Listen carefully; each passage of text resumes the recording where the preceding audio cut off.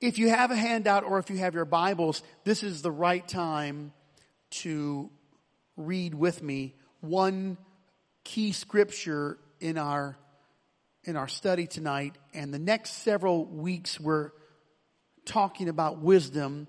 This is the wisdom series. So we're going to investigate wisdom. Here is Proverbs chapter 4, verse 7. We'll revisit this verse again. Wisdom, are you reading with me now? Wisdom is the principal thing. Therefore get wisdom, and with all thy getting, get understanding. Now let's read it out loud together. Are you ready? Wisdom is the principal thing. Therefore get wisdom, and with all thy getting, get understanding. There is a case to be made concerning this most profound aspect of life, wisdom. In many respects, it has been left undone and perhaps not explored. In the course of knowing, which is the gaining of maybe a thought, there lies the deficit of wisdom. So that means that people are learning something, but they're not getting wisdom. Facts, data, information are not the same as wisdom. Various kinds of fields of study, degreed people that learn how to take an exam. Maybe they pass that exam and then go on to further study. This also does not constitute wisdom. I'll just give you a little bit of working definitions here tonight. I won't do an expansive definition, but knowledge is often surface and wisdom is discernment.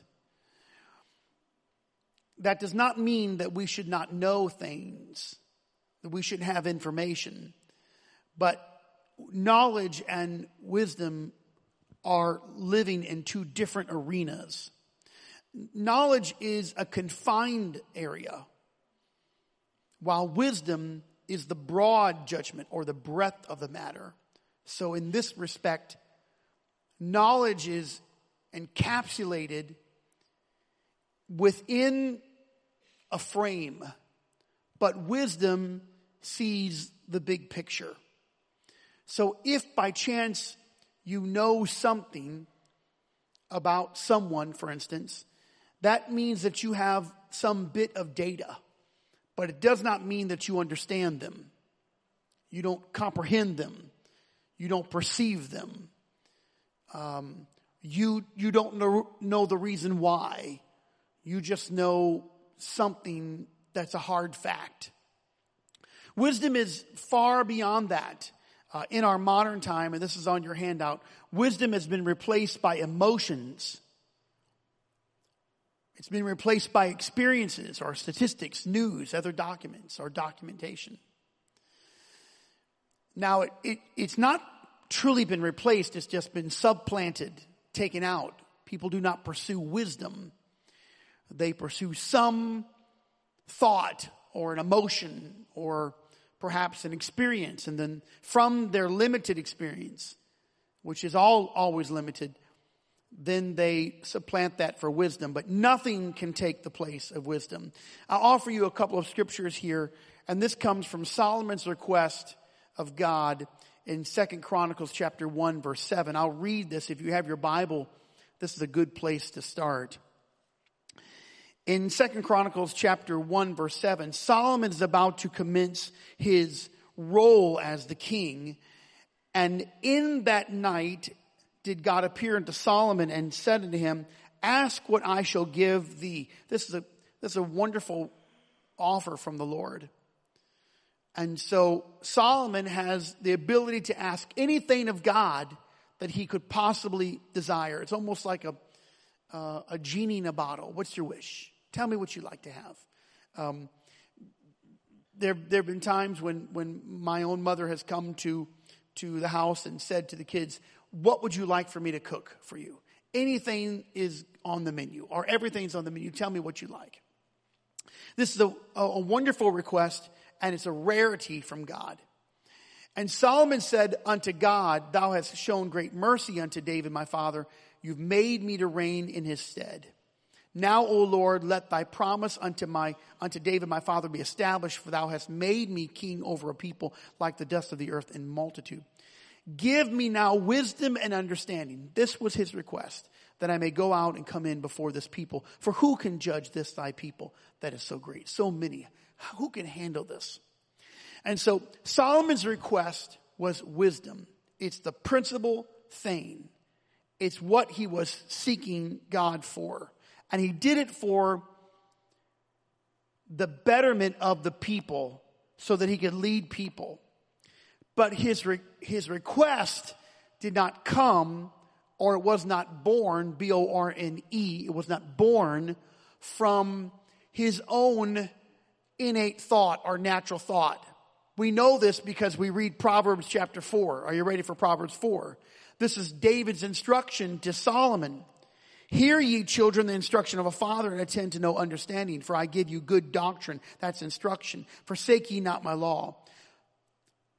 Now we're reading from what David told Solomon. For I was my father's son, tender, beloved in the sight of my mother. He taught me also, speaking of David, said to me, let thine heart retain my words, keep my commandments and live. Here is what David's instruction was to Solomon. Get wisdom, get understanding. Don't forget it. Don't forget the words of my mouth or what I'm telling you. Forsake her not. Now, wisdom, don't forsake her. She will preserve you. Love her. Keep her. She'll keep you. Wisdom is the principal thing. Therefore, get wisdom with all thy get understanding. Exalt her, lift her up. She'll promote you. She will bring honor to you when you embrace her. So this was the instruction of David to Solomon. Solomon did not enter that conversation with God on his own with nothing in the bank. He withdrew from the words of his father. Get wisdom, ask for it, embrace her, and exalt her, and she'll promote you. So this is the construct where Solomon became the wisest man that ever lived. But it did not end there. In fact, when you scroll through the scripture, you'll find the book of James. James is the half-brother of Jesus Christ, though he will not call that to attention. And James says, here's the Bible's offer, if any of you lack wisdom, let him ask of God that giveth to all men liberally, and he upbraideth not. He won't withhold it from you, and it shall be given him. If you lack wisdom, ask God, he gives it out freely. So here is David. He has developed this. God has given it to him. He's given the instruction to his son. His son is given the opportunity to ask anything that he wants. He asked exactly what his father has put inside of him. And God gave him wisdom. And because he asked for the right thing, think of this, for the right thing, he got everything else. The one thing, the right thing. Many people ask for things, but they don't ask for the right thing. There are some people who their whole church is designed to raise money. But if you catch the fish, you get whatever is in the fish's mouth. So the design of the church is not to raise money, it's to find people. And if you find people, you don't know what they're going to have. You know, they could have that. Maybe there's a talent, or maybe there's some other kind of burden or a prayer ministry or a gifting. And so it adds to the church. Reaching the people is the primary. Everything else is the secondary. When Jesus went to Samaria, he didn't go to the city to reach the people. He sat at a well because there was a primary person sitting at the well. When he reached her, he reached the city. The woman at the well went back to everybody and brought them. This is the primary. So wisdom is the primary. And God said, because you didn't ask for money or victory or influence, I'll give you everything that you didn't ask for. We need to make that information rooted and grounded in our heart. always seek for the primary. And if you don't know what it is, ask God to reveal it to you. What is it that I need to pray for? So that you're not asking God amiss, or you're praying for things that don't matter. Some things we don't have to pray over. And they're superficial. We have to ask God to help us how to seek for the right thing. So within this evening, we're talking about small things. In fact, there are 4 small things that I'll read. And from those 4 things, the small things, come wisdom. Wisdom is critical. The wisdom of the ants, the conies, the locust, and the spider. And Proverbs 30:24. There be 4 things which are little upon the earth, but they are exceeding wise. The ants are a people not strong, yet they prepare their meat in the summer. The conies are but a feeble folk, yet they make their houses in the rocks. The locusts have no king, yet they go forth all of them by bands. Finally, the spider taketh hold with her hands and is in kings' palaces. So we're investigating wisdom, and we begin in the small things. 4 small things that exemplify great wisdom. The wisdom of the ants. I'll give you a key word and then we'll build from that. The wisdom of the ants is profound, but it can go unnoticed. The key word here is preparation. The wisdom of the ants is found in their preparation. In the good moment, they are building and saving. When they have plenty, they are storing. They don't exhaust all that they have the moment that they have it. And their strength is spent while the strength is available. In likeness, a barn is built and then it's filled, or something is set aside for another day. There is a consideration of the ant that winter is coming. The Bible implies that winter will come. In fact, the scripture that I read to you is that they are a people not strong. They prepare their meat in the summer. Meat in the summer. Which implies that there is an opposing season that is coming. This is the construct of the ant. This wisdom to prepare for another time. Many people neglect the moment that they're in, and they do not consider another time. There is another time coming, and you have to prepare for that time. Now, the opposite is to live for the moment. No forethought, no perception that anything will ever change, nothing saved and nothing kept. And when you save nothing, or when you keep nothing back, but you exhaust what you have, there will come a day when you will have an issue, because in your strength you gave nothing for the day. When you have strength, you should give what you have in the strength. So the opposite of this is a lustful life. It's the immediate life. I would even say some words should be withheld for a later time. You should not always say or repeat everything that you know. It's okay to reserve some things for another time. Some things should be held for another time. Even Mary, when she was visited by the angel, the Bible says that she pondered those things in her heart. Not everyone can understand everything that God has spoken to you. Mary did not go around telling everybody what the angel told her or what was happening in her own body. That would be revealed in time. But at that moment, there are some things that the angel spoke to her that she did not tell people. Not all spiritual matters that you hear, feel, see, visions, dreams, words need to be repeated. Some things ought to be held back, stored up for another time. You'll need those in days to come. I'll offer you a few aspects of this wisdom from the ants. Here is one of the aspects. They are convinced that a time of need will come. This is very interesting to me because there are people who do not believe that a time of need will ever come in their life. The difference between the magicians and Joseph, not only was it that they could not understand the dream of Pharaoh, 7 fat calves and 7 gaunt calves, or 7 healthy cows or 7 cows of famine. Not only did they not understand the dream, but it was apparent to Pharaoh that after the interpretation, there'd be 7 years of plenty and 7 years of famine. It was apparent to Pharaoh that no one could justly execute the days of plenty except Joseph. Here is the quandary.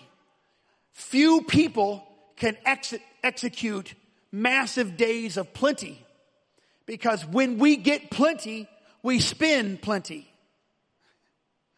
When we gain, we give, or we expose the gain. We boast of it. We use it up. But the ants have wisdom because they are convinced that a time of need is going to come. They know that if there's a season, are you ready? If there's a season of harvest, there may be a season of winter. Amen. Here's another aspect. I just use one word. The word is consumption. You must not consume all the time that you have on temporary things. There has to be time spent for God, for you and God. God thoughts, God communication. There should be a day that you spend not eating. There should be a day of fasting, because it's a discipline of your body. Don't think you can pull an all-nighter and become spiritual the next morning. This is what happens with people. There's a great need, and all of a sudden, well, what are we going to do? Let's fast. Well, it's 10 o'clock at night. Okay, we're going to fast all night. I'm going to forego my midnight snack. No pickles. Okay, what are we going to do? Well, let's call everybody. Let's rush. Let's have a prayer meeting. Well, what are you going to say? I don't know. We've never really prayed before.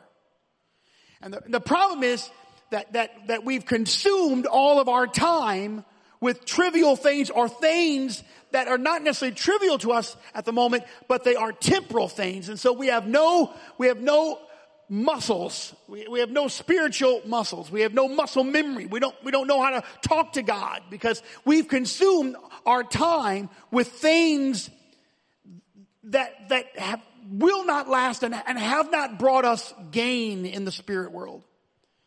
Or how about this one? To consume everything with what we desire, we've not exercised our hand to serve.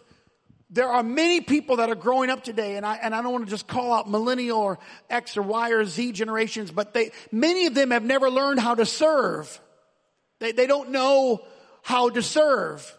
They've never exercised that. They've been consuming, or they are consumers of getting, of what. And then finally, number 3, another aspect, and surely I've not exhausted all of these things, but there's this subject of work. Oh man, nobody wants to talk about work. Work ethic. Work ethic is arriving before it begins and not leaving until it's over. Within the construct of work, or work ethic means on time and then finishing.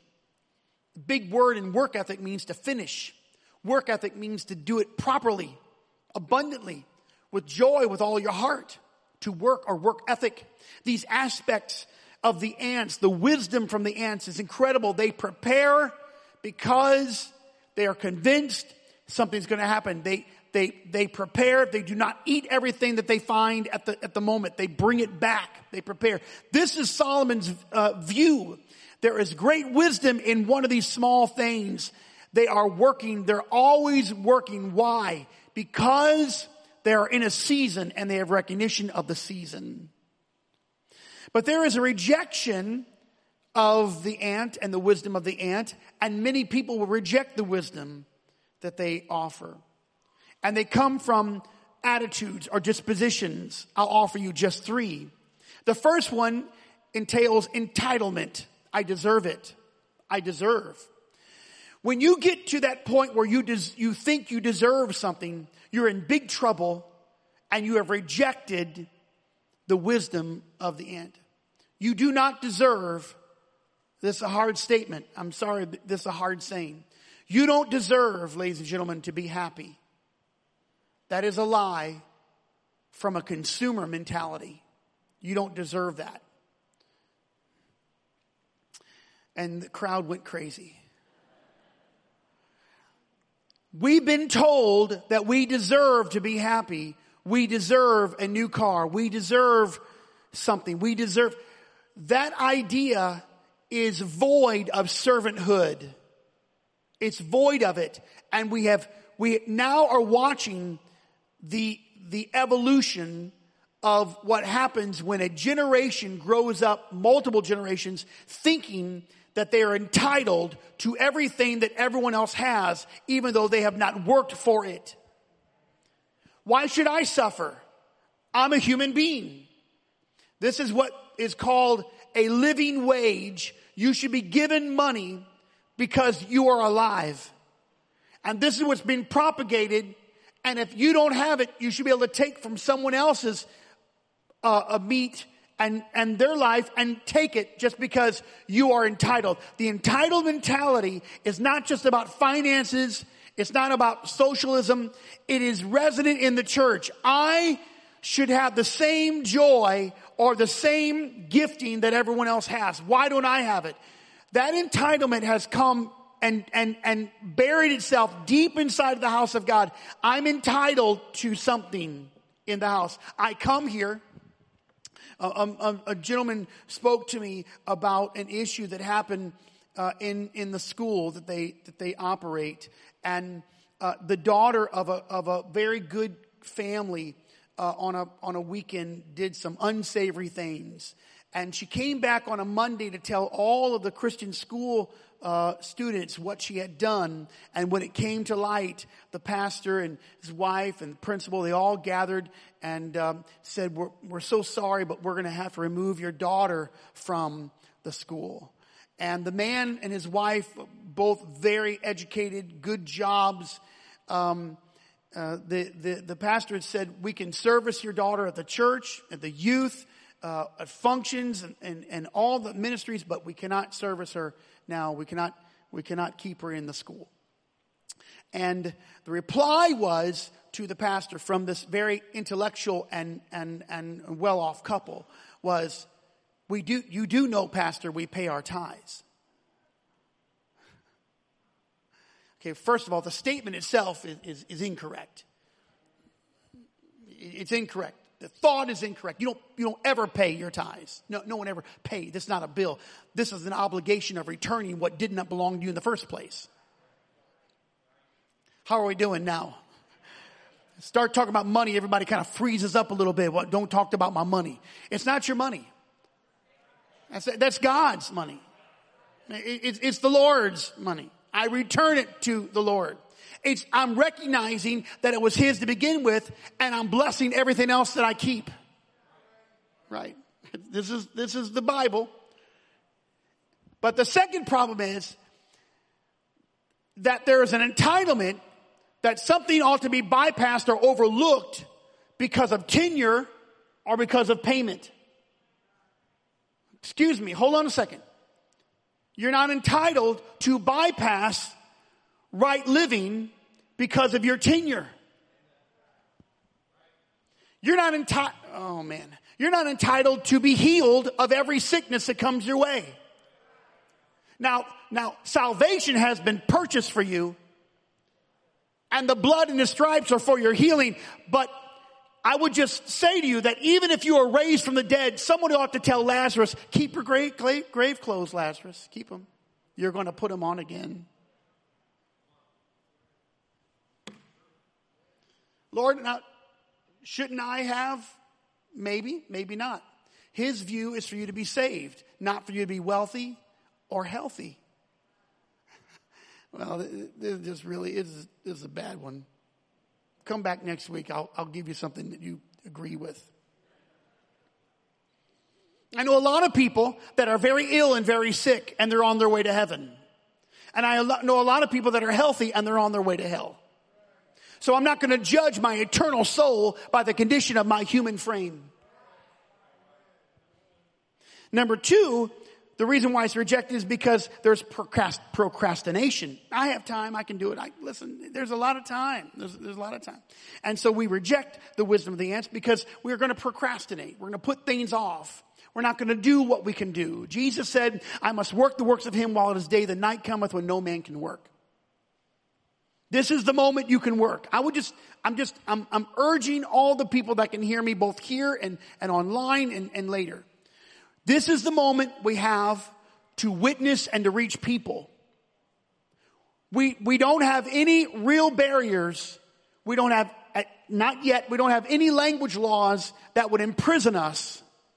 Not yet. And so we have a little bit of day. We ought to be doing something while it is day and not procrastinate. Amen. And finally, the rejection comes from just, oh man, it's laziness.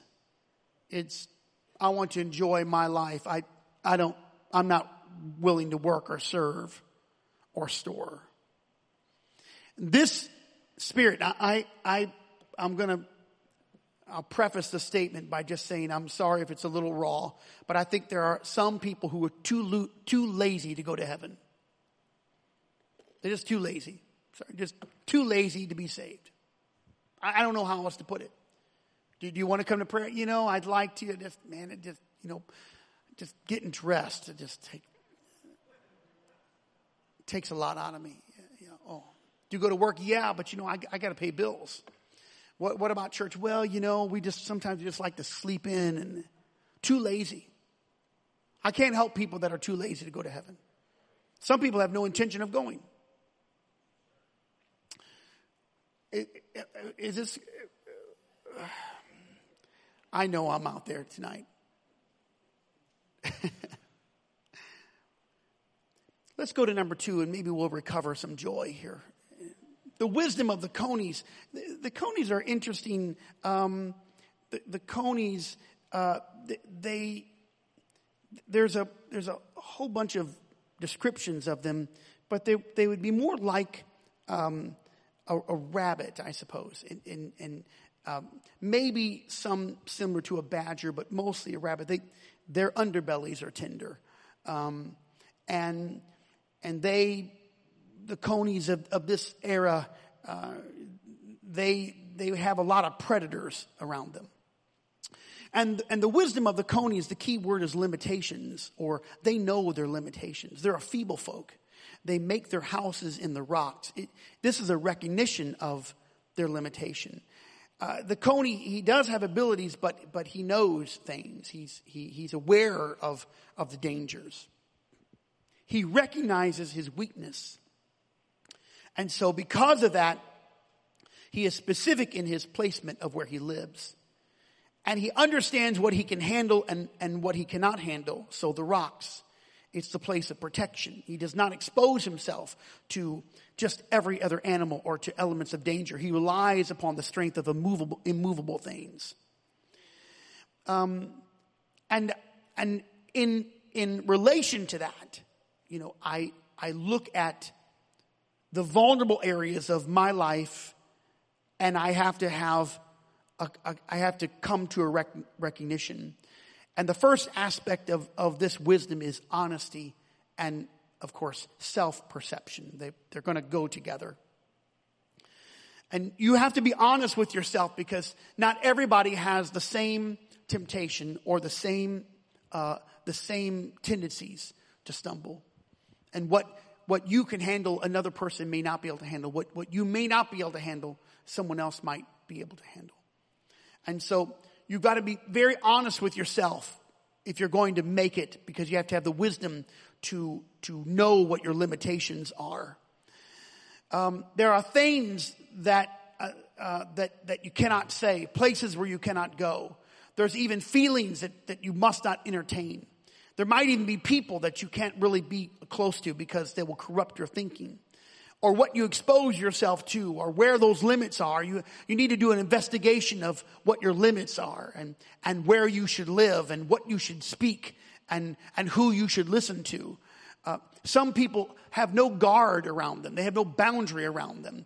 And because of that, they'll struggle in their life. So number 2 would be boundaries. There has to be boundaries. What's the boundary in my life? You need to ask that question. What are the boundaries? Where are the places that I won't go? Or what are the things that I won't say? Or who are the people that I know I cannot be in communion with, or covenant with, or even a friend that I like that friend. I'm drawn to them, but have you ever heard someone say, but they're bad for me? They bring out the worst in me.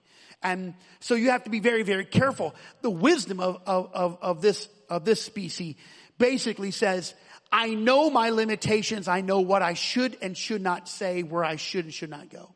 You know, there's some things you can even look at that are not evil of themselves, but they cause an envy in you, or desire, a false concept where, man, I desire that. I want that. And so because of that, it leads you away from the kingdom.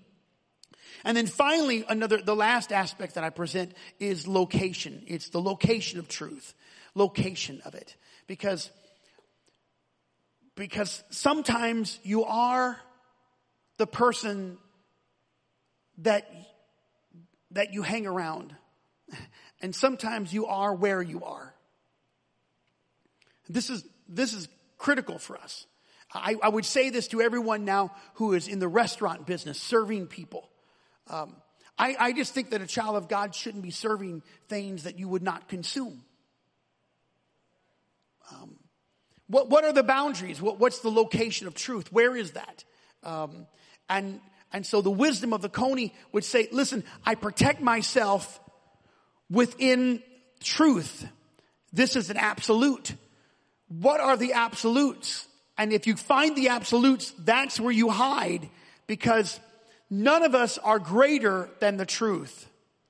We buy the truth. We don't get rid of the truth, but we're never greater than truth. Truth is not something we are born with. We're not born with it. We're not born saved. We're born lost. We're born in sin. We have to adopt it. We have to accept it. We have to buy it. We have to put on truth. There's things about it that we have to conform to. And so the wisdom of the Coney said, listen, in my flesh, I have a limitation, and I've got to know what my boundaries are in my limitation. Even in the limitation of time, where your time is being spent. You can exhaust yourself. That's why I've often said Sunday should not be the last day of a long weekend. It should be the first day of the week. I'd love to come, but I've exhausted myself on Friday and Saturday. I'd love to go to worship, but I just don't have any strength. I got to rest. What are you resting from? You're resting from a borderless lifestyle, a life without limitations, time spent where your body is going to shut down and you don't have the energy. Amen. I'll just amen myself up here because I know I'm right, and I don't know. You may not know it, but I know it. I'm right. So I'm going to tell you this is right. Amen, Pastor. Amen. Thank you for saying that. I'm just going to teach myself here tonight. You should have just stayed home and watched me. You could have had cappuccino and popcorn. Okay. Forgive my irreverence here, but it just comes natural. Here's why the wisdom of the Conies is rejected: because of flagrancy. There is no danger. I'm okay. There's no danger. There's no harm. No harm. Yes, there is harm. Flagrancy has caused a lot of train wrecks, a lot of issues, a lot of problems. Flagrant living. And not just that, but pride. Let her be. Pride. It's an arrogance. I can handle it by myself. I don't need anybody. I don't need a voice over me. I don't need a refuge. I don't need a church. Really, at the root is pride. I'm against organized religion. You know what the root of that is? Pride. I'm against, what does that mean? Would you rather have disorganized religion? Yeah, I'm against organized religion. I don't think everybody, well, what are you talking about? You mean you don't want anyone speaking over your life? You don't want to be disciplined. And so what you're doing is you're going to create a borderless, boundaryless lifestyle. And where is the root of that? Go right down to the root. The root of that is pride. I am sufficient of myself. Pride. And then finally, the wisdom of the conies. The reason why it's rejected is because of jealousy. Oh, when the Lord spoke this into my spirit, and I considered the destructive root of jealousy, how it has destroyed so many people. Jealousy has caused mountains of debt. Jealousy has caused people to change their appearance. Jealousy has caused people to envy and covet and be angry with people they don't even know. And the person on the other side doesn't even know what's happening. Jealousy. Jealousy has caused mothers to compare their sons and daughters to someone else, and they'd be angry that their kids are not what other kids are. Oh, it's horrible. You can get eaten up with jealousy and can destroy your life. Live in a facade. Why? Because you're jealous. Because you didn't have a boundary and you didn't know your limitations and you couldn't function within your limitations. There is a difference, ladies and gentlemen, between being content and being satisfied. I'm never satisfied, but I have to learn how to be content. Contentment is the absence of jealousy and strife. Not being satisfied is the pressing forward, always pushing, as long as I'm seeking the kingdom of God first. Amen. It's the motive behind what I'm doing. And when the wisdom of the coney is rejected, you're exposed. There's danger. There's a predator. There's always something after you, after your time, your mind, your energy, your money, your abilities. There's always something that wants to consume you, wound you, or corrupt you. That's in all of our lives. I stand as a witness of this very thing that I teach. And then finally, the third small thing that gives us an insight into wisdom is the wisdom of the locust. And the key word is unified. I want to be careful how I submit this to you. Not unity, unified. The locusts have no king, yet they go forth, all of them by bands. They're never in a singular position. They're never isolated. They're not alone. Here's a word for you. They're not independent. Dependency versus independence. There is something about being together. There is an aspect of being dependent on one another that is a righteous and godly trait among the people of God. And I read for you from 1 Corinthians chapter 12, verse 14. Now the body is not made up of one part, but of many. If the foot shall say, because I'm not the hand, I don't belong to the body, it would not, for that reason, cease to be part of the body. It's still part of the body, even though. So the foot can say, I'm not the hand, it's still part of the body. And verse 16, if the ear would say, because I'm not the eye, I don't belong, it would not for that reason cease to be part of the body. It doesn't matter what it says, it's still part of the body.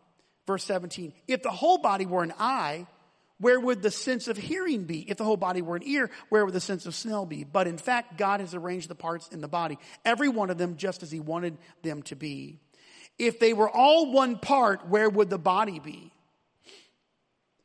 As it is, there are many parts but one body. The eye cannot say to the hand, I don't need you, and the head cannot say to the feet, I don't need you. On the contrary, those parts of the body that seem to be weak are indispensable. So, just so everyone knows, every part of the body is dependent on another part. It cannot function well. In fact, it has a tough time functioning. If one part's missing, then there is a deficit. If the foot or the hand, if the parts of the body, even parts we don't consider, those parts are necessary for us. And there is a spirit of independence that says, I don't need anybody, I don't want anybody. And that's the rejection of this. But what we have to understand is that there is a unified effort. And the unified effort means all the parts of the body come together for a single cause or a purpose. Now, I present this word unified because it's more of an action word for us. It's an action. It's not just the spirit of unity. It's the doing part of it. And the wisdom of these locusts is that it's not one person pushing them. It's the recognition, are you ready? It's the recognition that everyone matters, that your part matters. If you say, yeah, but I don't add that much. What you're doing is you're saying to the I, you matter, but I don't. You're demeaning God's appointment for your life in the body. Don't demean the instruction, the appointment of the Lord. Well, you know what? I don't have all the talents that someone else has, and I don't have all this. Hold on a second. You're part of the body. Act like part of the body. Whatever that function is that you're doing, do it. If you don't know, show up. Pray. Ask God for wisdom. He'll give you wisdom to give you instruction. It's critical. It's important. Now, when we were growing up, there were times when Dad's church was very, very small, and maybe it might have had 40 or 50 people in it. And there was a couple people that would go on vacation for the summer. And man, you know, when you have 40 people, 50 people, and two families leave for vacation, it's like everyone's gone, you know. And if you ever been to grown up in a small church, and sometimes Dad's church, maybe we were 120, but usually 50, 80, but in those summer times, and we had a few people that would go camping together, and that was fine and all that. And winter time, sometimes not everybody would show up. Man, when that happened, it was like nobody was there. We didn't even know how to function, you know, and a huge group would be gone. Well, when 15 people leaves a church of 30, that's 50% of the congregation is gone in a Sunday. And so you felt it all of a sudden, you know, kind of didn't feel right. You know, the worship wasn't right. But when everyone was present, it felt like we were all together, and it felt like things could happen. Even if it was 40 or 50 people, when everyone was together, it was functional, it was healthy, it was whole. So it wasn't really the number. It was that their presence mattered to the whole. Roman is doing an internship. And his internship began the day after we were scheduled to have a little family vacation. We did not know that at the time that he got the internship. But this was important for him to go on this internship and to work this, and he's building some things here, his resume, I suppose. But this is the first vacation that our family took without one of our children. So we're going and we're on the trip, but there's just something's missing, you know, and no one could put their finger on it. That's not true. We knew what it was. It was Roman. Roman was gone. What's missing? Who's missing? Now we've done that before, you know, left kids here at the church and wondered, you know, something's wrong. Oh, we left Nico. Let's go get him.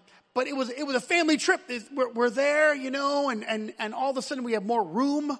And how does it that we have more space to stretch out? Oh, I know why. One of them is missing. And in that departure, part of the family, because part of the family was not present, all of the family felt it. So you may not think that your presence matters, but everyone feels it. And it doesn't matter how many people come. When you're not present, it matters. Because the body was meant to function just like a human body, the church body. And so there is a dependency, and the wisdom of the locust is they do things in a unified fashion. I will just say to everybody, this church, we as a body can do anything if we'll do it together. Not talking about the spirit of unity. I'm talking about the action of it. A unified effort. We march together in bands. We know what to do. There was a time when the temple was being remodeled and no one had to give an account because everyone was faithful in what they were doing. Read in your scripture. They didn't have to give a receipt. They didn't have to come and explain why they bought that.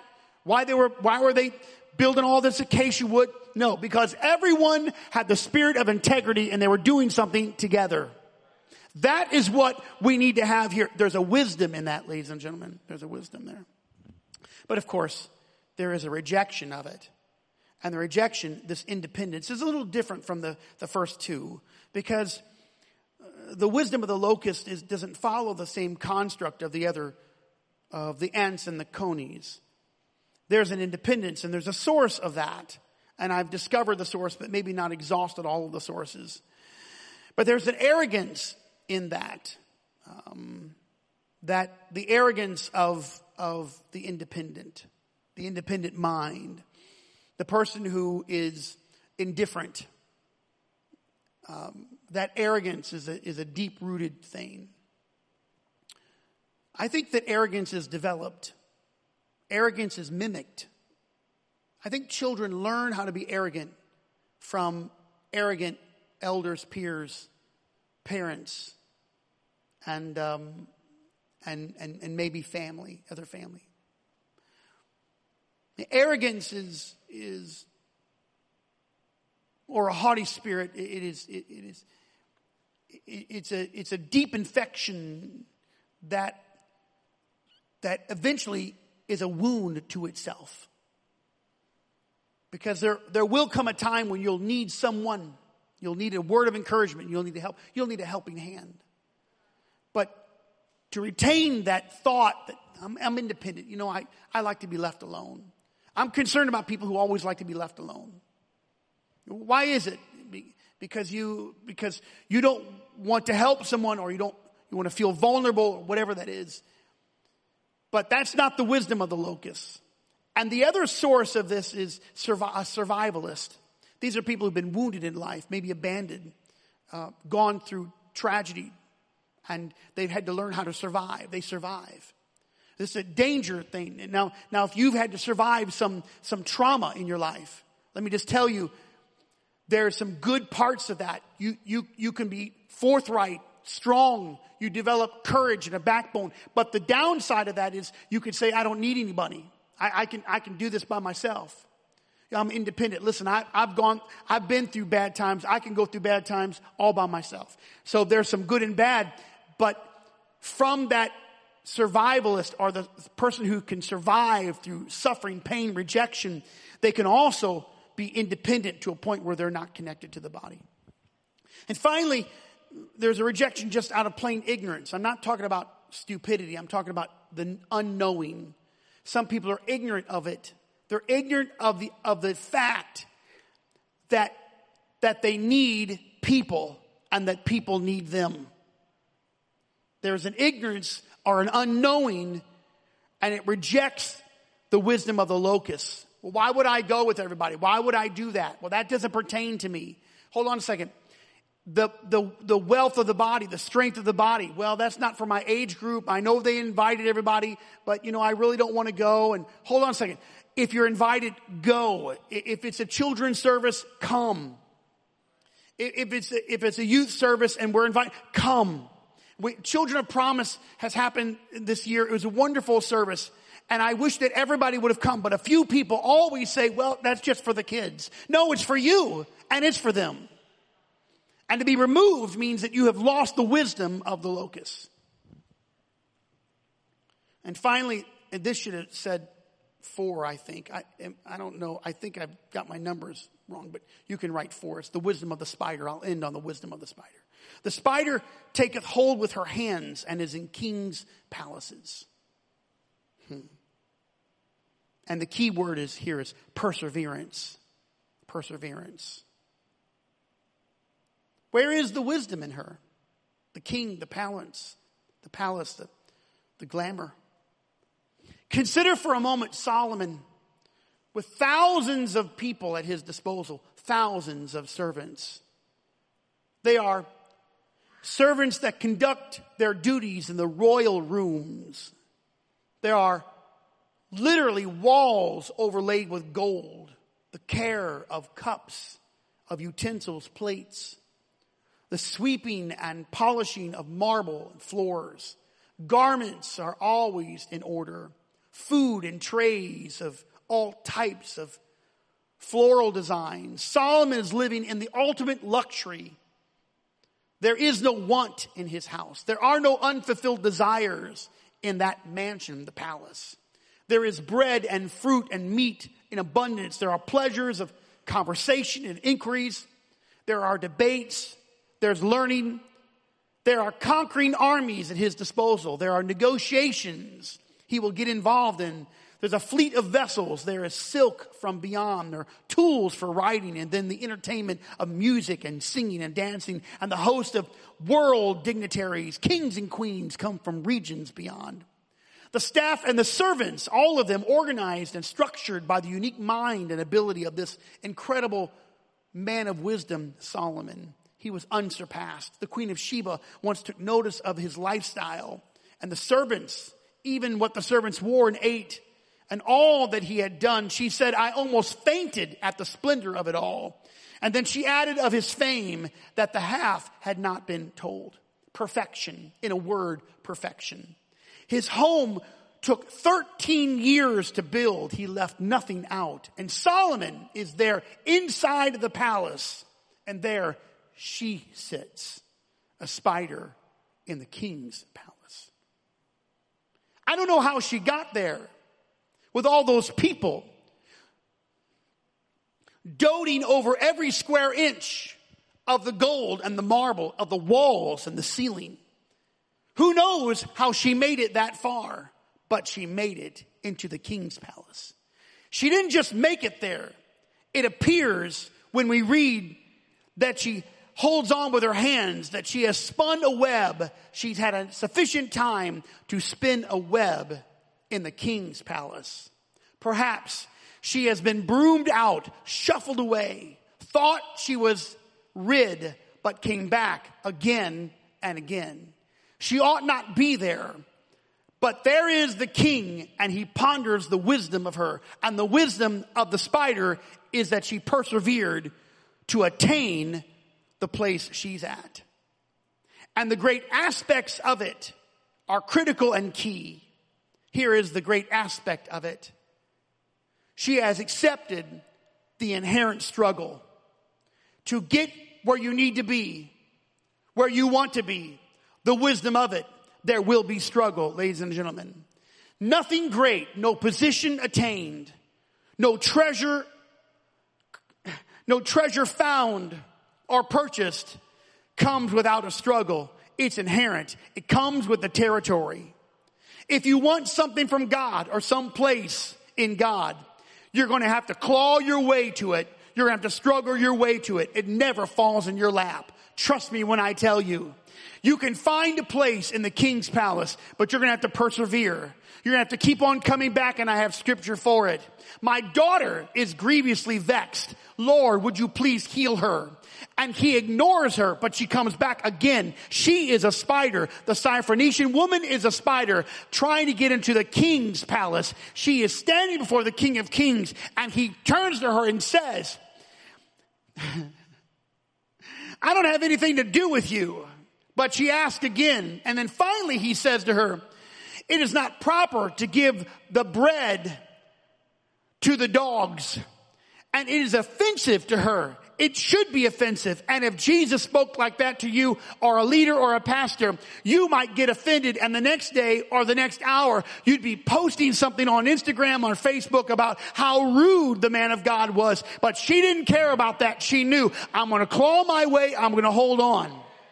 Listen, there are a lot of people, you were almost there, but you got offended on the way because you were ignored a little bit, or maybe a lot you were ignored, or things didn't come your way. Let me give you some wisdom of the spider. She takes hold with her hands, and even in the midst of thousands of servants whose job is to make sure it's clean, it's pristine, it's made beautiful every day, even with that, the spider says, no, I got to get that place. And the Bible says that the Syrophoenician woman turned to Jesus and said, oh yes, Lord, you're right. I agree with you. I'm a dog.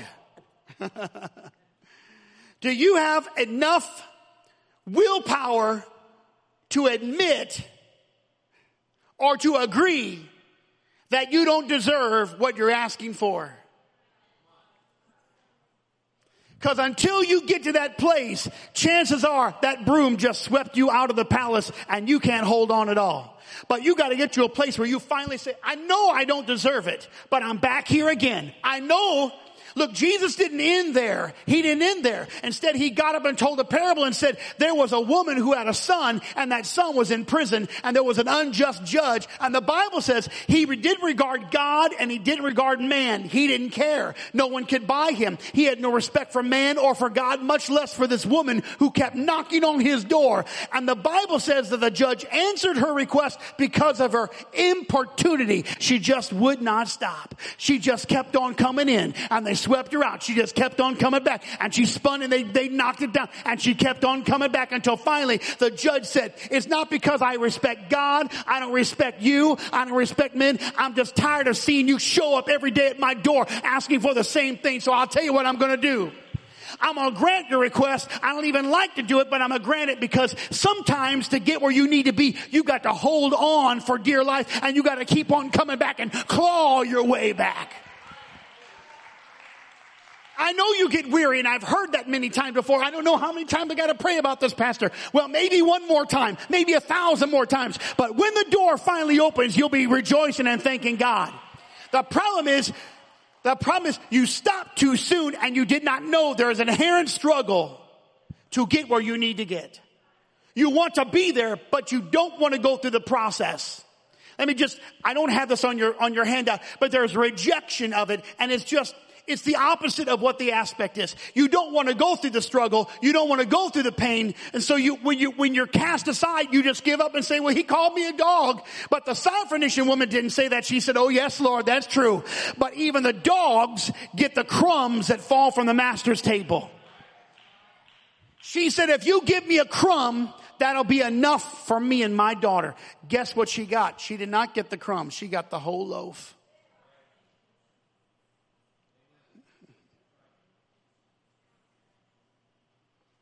That's right. Here's a wisdom. This is a wisdom now. To pursue.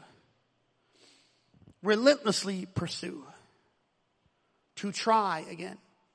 I haven't read the book, but the title stuck out with me. It was called Failing Forward. I might have even bought the book, but sometimes I just buy the book for a page or out of guilt because I'm going to use the title. So the author had a good thought. In some of the sports, like football, you can get tackled. Your momentum is stopped. But if you fall forward, your forward fall counts. You can gain even though you're stopped. Even though you're immobile, it depends on how you fall. If you fall forward, it's progress. If you fall backwards, you're digressing. So sometimes even if you fail, just fail forward. I am a product of failing forward. Let me just tell you, I'm a product of failing, but I also got up again and tried one more time. Probably, if truth be known, I'm an overachiever. Because I shouldn't even have gone anywhere I went, but I overachieved. Because I thought that if I tried again, I could do it. Some people rely upon talent. I've seen some people that have great talent, but they don't apply themselves. And so I would just say, well, that talent or that ability is wasted because they didn't work on it. They got discouraged too soon. You will get discouraged. You're going to get discouraged. Even Jesus said, in this life there'll be tribulation. And then he said, offenses will come. Let me just tell everybody, you will be offended. You'll be offended. You're going to be offended. You might have already been offended. You might be offended right now. You will be offended. Are you prepared to be offended? You will be offended. Do not let that stop you from moving forward again. You will be wounded. You will be hurt. The moment you're wounded and the moment you're hurt, that is the first moment you get to be like Jesus Christ. Not when you're blessed. Not when you're helped. There is an inherent struggle in the wisdom of the spider. Number 2, it's intentional. Intentional pursuit. I will be established. Let me just tell everybody here, I think I'm, of course, preaching to the choir. But if by chance someone's listening or you're paying attention to this, if you're going to be established in a church, in this house, you're going to have to do it by intentionality. This will not just jump on you like a common cold. If you're going to be a stable, forever saint, settled and secure, steadfast and unmovable, always abound in the work of God, you're going to have to do it through intentionality. It's going to be an intention of your will and your spirit every day. And then you will be established. And there's nothing like being established. Amen. And all the people said amen. And finally, I offer this last one to you, this aspect of the spider, which she astounds me. It's achieving through persistency without regard to right or to rights or to my rights. She's interwoven. She wraps up the 4 small things of wisdom. I don't have a right to be in the king's palace. But that doesn't mean I'm not going to try to get there. I'm going to live there. I don't have the right to be there, but I'm going to be there because I'm persistent enough to get there. I've said out loud, I was somewhere years ago and I said, I shouldn't even be in this room. But I smiled and said, I am. Tammy and I have said this before. Take a look. These are the people. Look, we're in this room. How'd this happen? We just smiled and said, just act like you belong. just act like it's normal. Ask the people how you're doing. Act like you're a host. Glad you came. So glad you came. Fancy dinner. Glad you're here. Oh, glad you're here. Listen, if there's anything we can do for you, they don't even know. Just act like you're there. We're there. We're here. We're putting this thing on. Didn't you know? We're putting it on. We got a little invitation. In fact, we weren't even really the invited guests. We just came with the invited guests. We it's not about rights. It's not about whether you have a right to be there. It's whether or not you're persistent enough to get in the door and be established. There's the palace. If you want to get in there, stop worrying about whether or not you have a right. Just get in. Just keep doing it over and over and over again. See, the problem is we're not learning from the wisdom because it's small and it looks insignificant. It is never insignificant.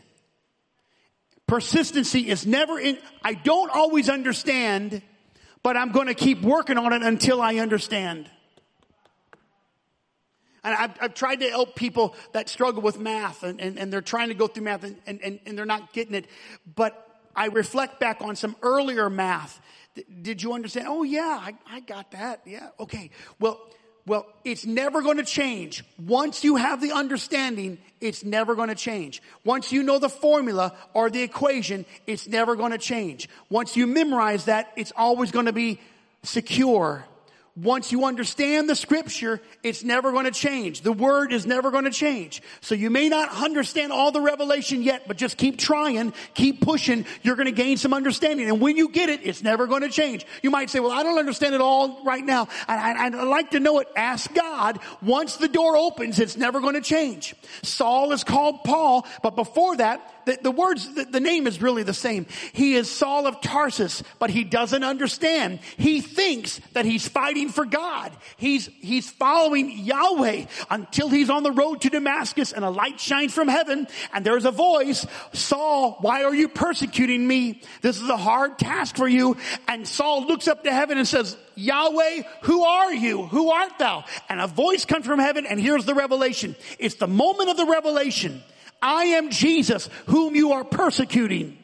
And now he's got a revelation. Once the door opened in his mind, he became established. And that's the moment when Paul began to preach, there is only one God and his name is Jesus. He never again used the concept of Yahweh. He now understood it's Jesus. Once you get the revelation, it might take you a little bit. Keep clawing, keep praying, keep understanding. Because maturity, ladies and gentlemen, spiritual maturity comes over time. It comes over time. And please don't put this in reference to your age. It's not a reference of age, although that can be a factor. There are depths in the Lord that none of us have reached. There are mature levels of God that none of us have found yet, but we're going to keep on walking. I say this of myself. If I'd have known back then what I know today, I'd have been an awesome pastor. But at 31, I didn't have a clue. One of my big problems was my mother told me everybody loved me.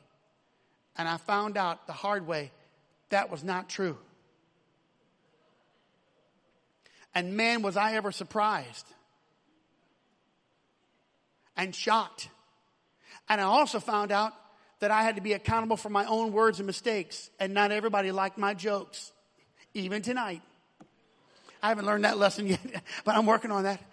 If I'd have known then, but I didn't know why, because I had to go through the process. But I will tell you, I could have been swept out. I could have been pushed out, but I kept clawing my way back. And many of you have done the same thing. We could have been over it. We had tragedy. We have trouble. We have issues. We had complexes.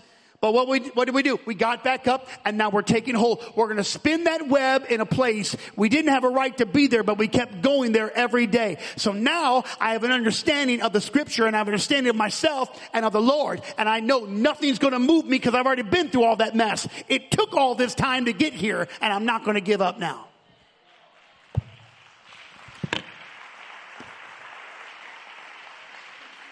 Come on, stand with me now and let's just clap our hands unto the Lord together, everybody. Would you do that with me? We're thankful, Lord. Hallelujah, Jesus. Hallelujah, Jesus. Hallelujah, Jesus. Come on now with your own lips. Just say, Lord, I pray for the wisdom of God. Let wisdom come to me, Lord. Let me understand the wisdom of your word, Lord. And the things that I've heard, Lord, let me understand the wisdom of it, God. Help me to grow. Come on, pray this. Help me to grow, Lord. I want to become established in you, Lord. I pray, Lord, that I can perceive you, Lord. In the name of Jesus we pray. In the name of Jesus we pray. In the name of Jesus we pray. Amen. Amen. Amen. Amen. I appreciate you coming tonight, and I appreciate your time. And I pray for all of the families of the church, and that the Lord will continue to keep us. Amen. And all the people said amen.